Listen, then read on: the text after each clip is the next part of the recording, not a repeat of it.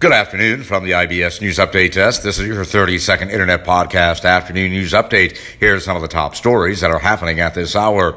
Mitch McConnell congratulates Joe Biden on a victory and acknowledging him as the next president-elect. Also this afternoon, President Trump is using Georgia Senate race to raise money for his own PAC.